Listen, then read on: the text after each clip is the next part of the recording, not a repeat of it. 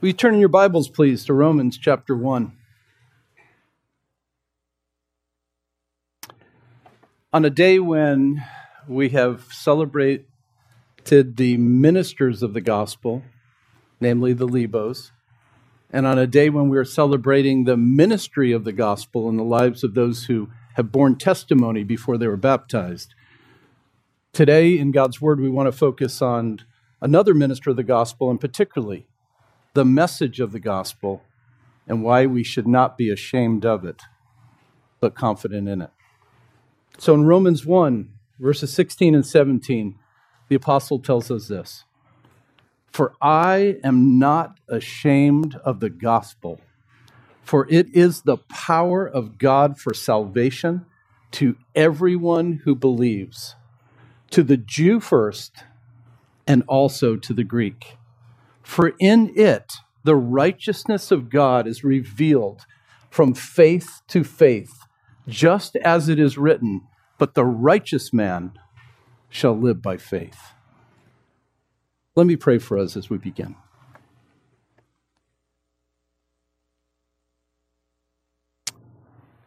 Father, thank you that you've brought glory to yourself this morning through the effects of the gospel in the lives of those who were baptized, through the effect of the power of the gospel in the preaching and the teaching of the Lebos and their faithfulness in the ministry of the gospel. May we walk out of here today more confident, not in ourselves, not in our witness, but confident in the gospel of Jesus Christ. And we thank you now in the name and through the blood of Jesus. Amen. Imagine for a minute that the gospel is a medicine, and this medicine can be placed in a vial with an RX symbol on it. And imagine it's a pill within that vial that you can give out to people, and they can get the benefit of the gospel medicine. Also imagine that typically as you get that vial of medicine from your doctor, there are instructions that you can understand. For example, take this twice a day with a meal for 7 days. But then when you try to figure out what exactly it's going to do to you, and you look at the little script in 2-point font, you end up on the internet. And you Google the Cleveland Clinic or the Mayo Clinic or Johns Hopkins. And at that point, you figure out what happens to me if I take this pill. The Apostle Paul is beginning in Romans chapter 1 to describe to us the medicine of the gospel, what the gospel does, and the entire book is a description and explanation of how the gospel works. He starts out by saying, I'm not ashamed to use this medicine and to encourage you to do so.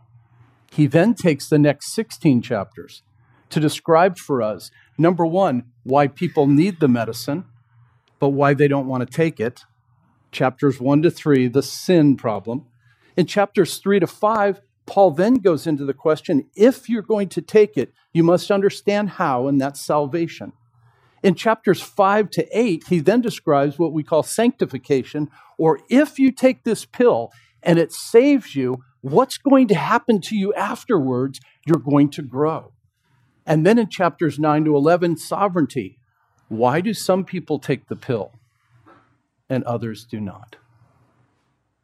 And then in chapters 12 to 14, the effects of that pill, the gospel born in your life through sanctification, will ultimately lead you to service for Christ. And then in finality, you will end up in heaven with him in glorification. And so Paul then is laying out for us in the entire book the effects of the gospel, how to get it, what it does, and where it's leading.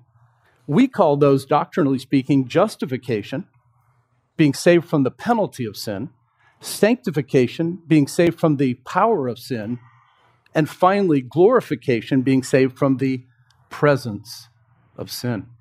So imagine again that we have this pill, and we all are given a vial just as before we leave today. And in it is a vial of pills that you can hand out, physical pills. And what if these physical pills, unlike the gospel, but what if these pills you left with today did three things? Number one, whoever took it would be immediately cured from whatever illness they had. Secondly, after taking it, it will begin to build massive health to the point they're going to look like me.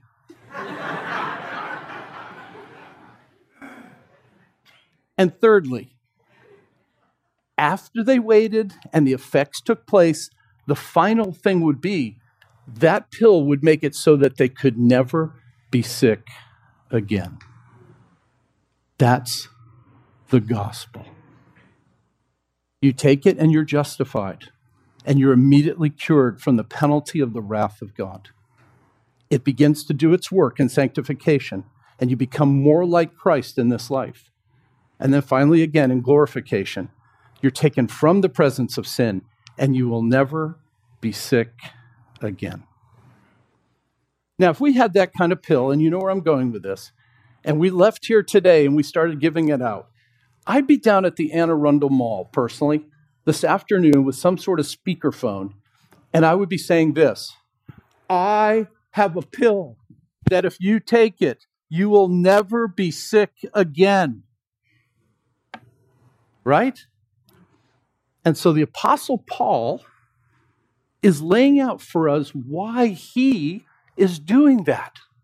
Why is he on the street? Why is he preaching? Why is he going? And this is not a talk about evangelism as such.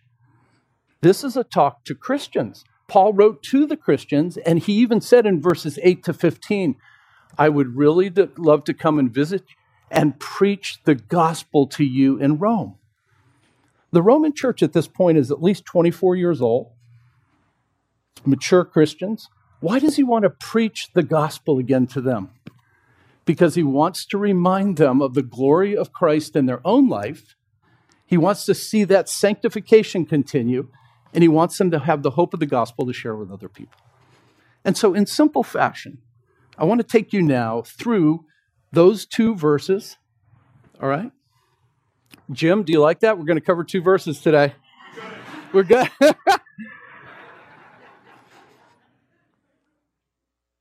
Keep it simple. So let's launch in. Let me again read verse 16.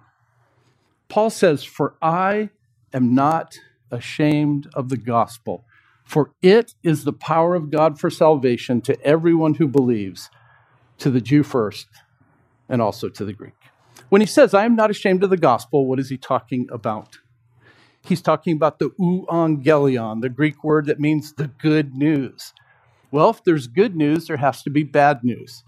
And so that is that we've all sinned and fall short of the glory of God, that as sinners we will be judged and all of us will die spiritually. And therefore the good news is the answer to that. You know, we live in a day, though, when the word gospel has now become an adjective. Gospel church, gospel music, gospel pizza. People use it in an adjectival way, but it is a noun as well. The gospel has content as the gospel. Paul reminds us in 1 Corinthians 15, verses 1 to 4, what the gospel is. Let me remind you by reading it. Now, I make known to you, brethren, Paul says, the gospel which I preached to you, which also you received, in which you also stand, by which also you are saved, if you hold fast the word which I preached to you, unless you believed in vain or falsely. For I delivered to you as of first importance what I also received, Paul said, that Christ died for our sins according to the Scriptures, and that he was buried, and that he was raised on the third day according to the Scriptures. I've done a lot of membership interviews over the last 40 years as a pastor. Always in that membership interview, you ask the question, so tell me, how did you come to know Jesus as your personal Savior? And what I always tell people, and many of you, I've done your interviews here, I always tell people one thing: before you answer, you must know this, that whatever you answer, I'm going to ask you questions as if I don't believe you. Because not everyone is clear, and it's been my experience that when asking, how did you come to know Christ as your Savior, you get all kinds of answers that don't have that clarity. So the importance of the resurrection. Why is the resurrection in here? Isn't the atoning work or the the work of Christ and propitiation on the cross sufficient? Yes. But the atonement is also demonstrated in the resurrection. It declares his eternal sonship. It interprets Christ's death for us. It assures our resurrection. And it points to Christ coming again. So before I get into why was Paul not ashamed, let me talk about being shamed. I don't know what grade it was, but it was Miami, Florida, and it was outdoors. I remember that.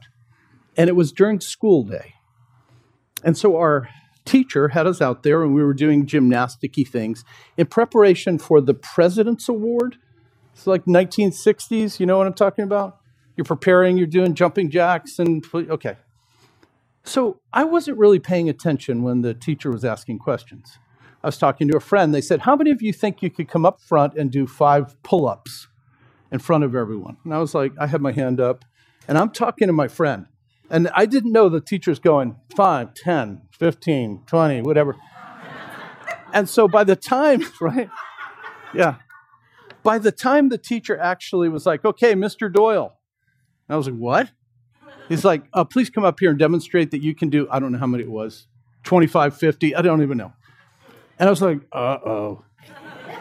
And so I get to the front, and embarrassingly, I do like 3. I'm like... And so in that moment, I understood what shame was.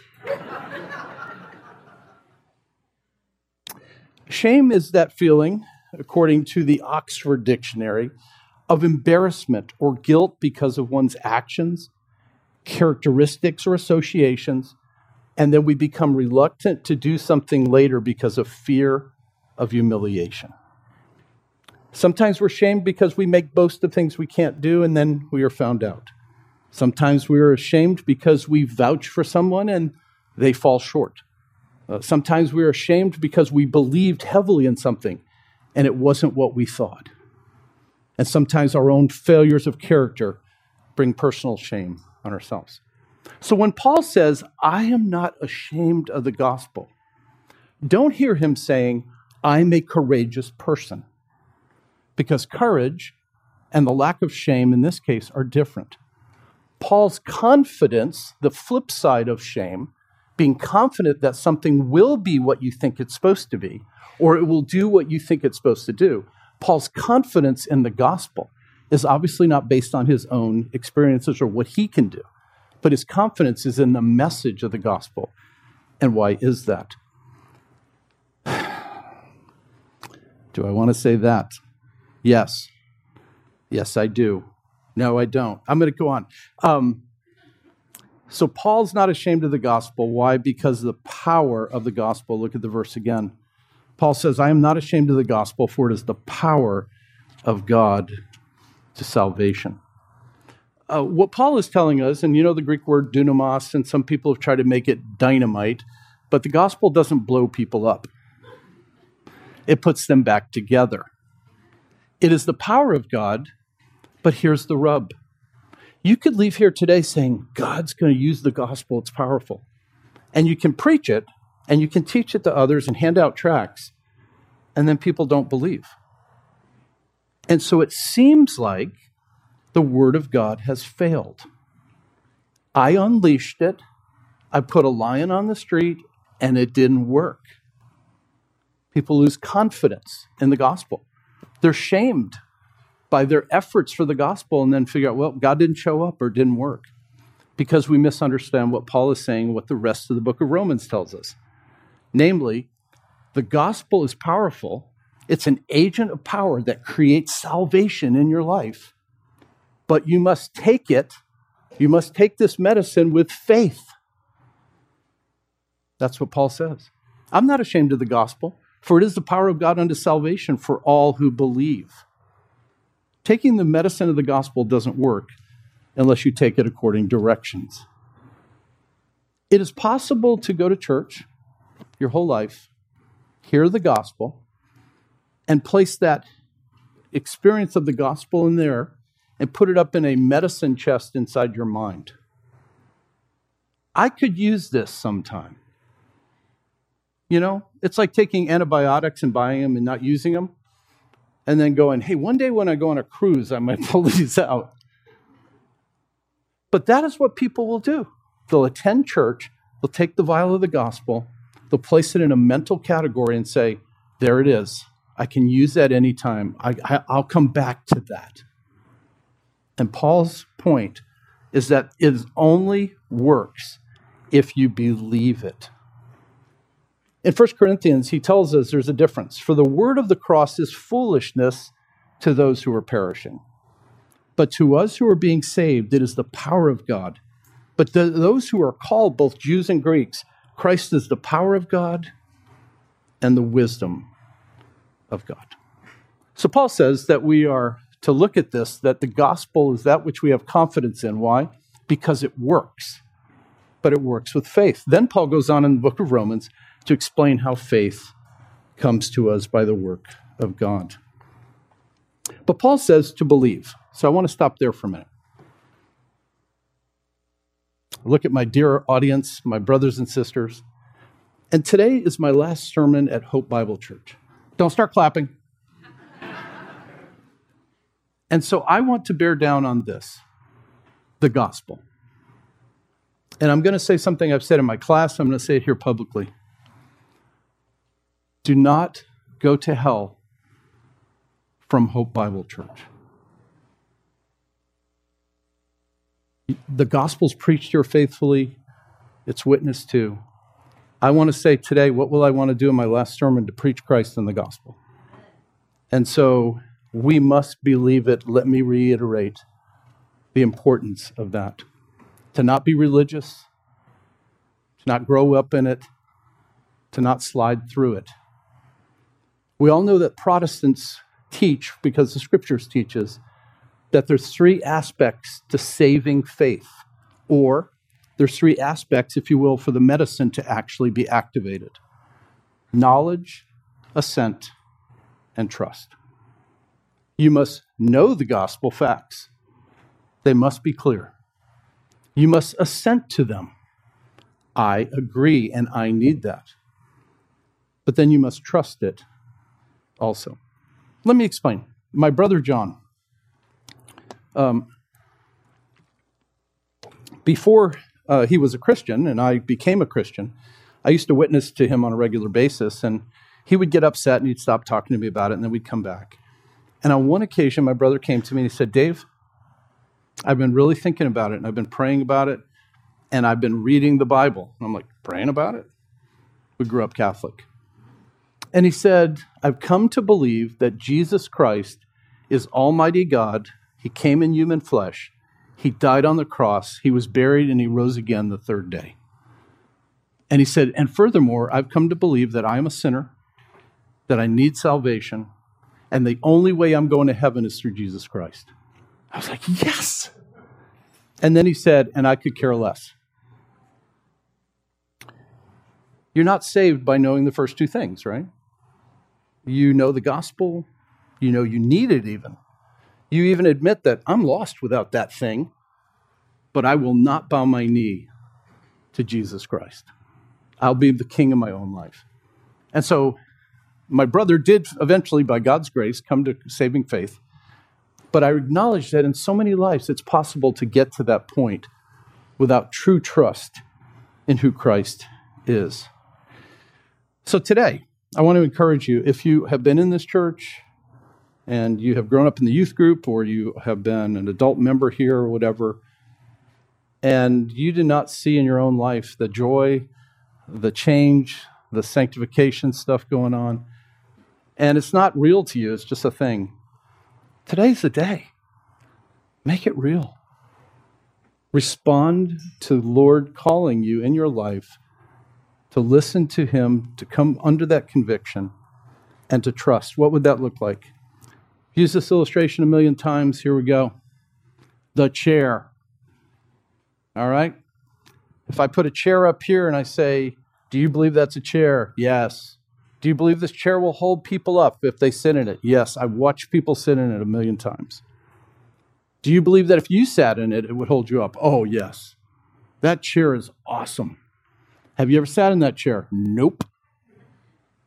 That's what lack of trust is in the gospel. Take the pill illustration. You believe this pill could heal people? Oh, yeah, I've seen it happen. Do you believe blah, blah, blah? Yes. Have you ever taken the pill? No. And so the issue is, have you come to a place in your life where on a life you never lived and on a death you never died, you're staking your entire eternity? A life you never lived, a death you never died, you're going to stake your entire eternity. It's not how much faith it is, it's the object of your faith. Have you placed your trust in the finished work of Jesus Christ on the cross, who died in your place for your sins to give you eternal life if you will place your trust in him and him alone? Friend, believe. Believe. Well, Paul further brings us into, he's not ashamed of the gospel. Why? Because the gospel works. It's true. He might be ashamed of his presentation of it, but he's not ashamed of the content of it. And then he goes on, because it's to the Jew first and also to the Greek. Now, this can mean chronologically. It was certainly preached in Jerusalem, then Judea, Samaria, and then to the uttermost parts of the world. It can also mean a priority of promise, not a priority of people. To the Jews first does not mean, oh, the Jews are better and the Gentiles were just bad, but everybody's a sinner, according to Romans. But rather is a priority of promise. God promised them the new covenant and Abrahamic covenant, and so there's a priority of that. To the Jews first, they were promised and it was preached, and then secondarily to the Gentiles. Well, verse 17, let me read that to you as we go on. Because Paul says, for in it, the gospel, the righteousness of God is revealed from faith to faith. As it is written, but the righteous shall live, or the righteous man shall live by faith. I think when it's talking here from faith to faith and the righteous shall live by faith, it's actually something of a parallel between the Jews and the Gentiles that are mentioned above. That is, Paul is saying the righteousness which is in the gospel, which we'll talk about in a second, has always been the case that you're always been saved by faith and not by works, either in the Old Testament or the New. Paul's saying from faith, the faith of the Old Testament, Abraham, to the faith now, it's always been by faith, is one of the ways to look at that. It's also possible that Paul is saying here, from your beginning of your faith, through your sanctification to your glorification, from faith to ultimate end of your faith, it's possible that Paul is also describing that. And some people have said, from your faith to others' faith. In the gospel witness, that's also possible by the wording. But the point of it is that Paul is telling us that this gospel has always been the case, and we have always been saved by faith and never by works. And so what then is the righteousness of God? This is where Martin Luther, of course, got stuck. Luther got stuck on what is the righteousness of God. As you know, when Luther was a monk, not saved, he asked if he could teach theology, and so he got a doctorate, and he became a professor of theology as an unsaved person. That seems like a lot of religion teachers in our universities today. And so Luther went about teaching, and he taught the book of Psalms, he taught Hebrews, and then he taught the book of Romans. And it was, of course, when he was preparing the book of Romans, he got to Romans chapter 1, verses 16 and 17, and it says, in it, the gospel, the righteousness of God is revealed.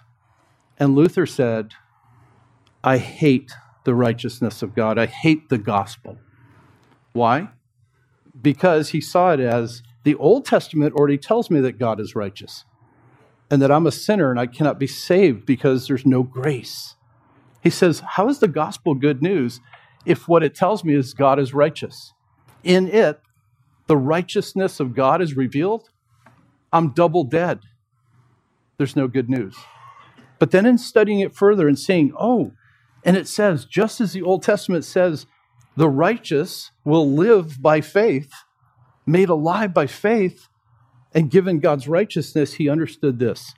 The righteousness of God in this passage is not talking about God's intrinsic personal righteousness or holiness, but rather the imputed righteousness or the given or credited righteousness which God puts on the account of sinners who believe. And at that point, he said it was like heaven opened up and his soul became like one in paradise. I can't leave without reading from the Westminster Confession. It's a requirement. And so this is what the Westminster Confession says on the issue of justification.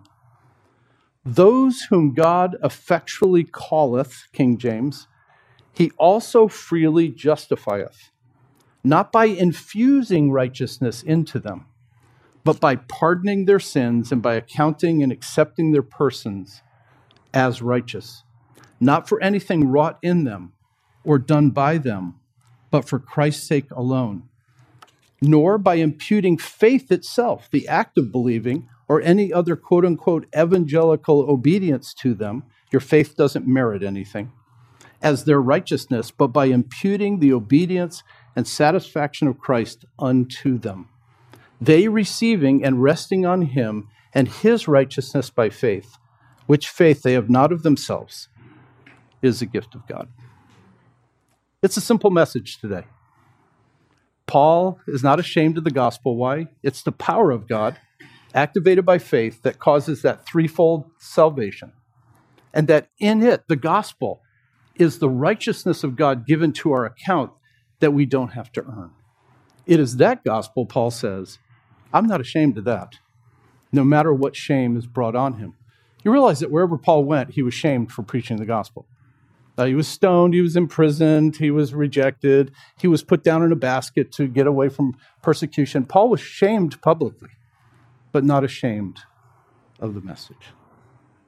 So, simple application. Preach the gospel in whatever way you can. Let me pray. Father, we thank you so much for your kindness to us in Christ.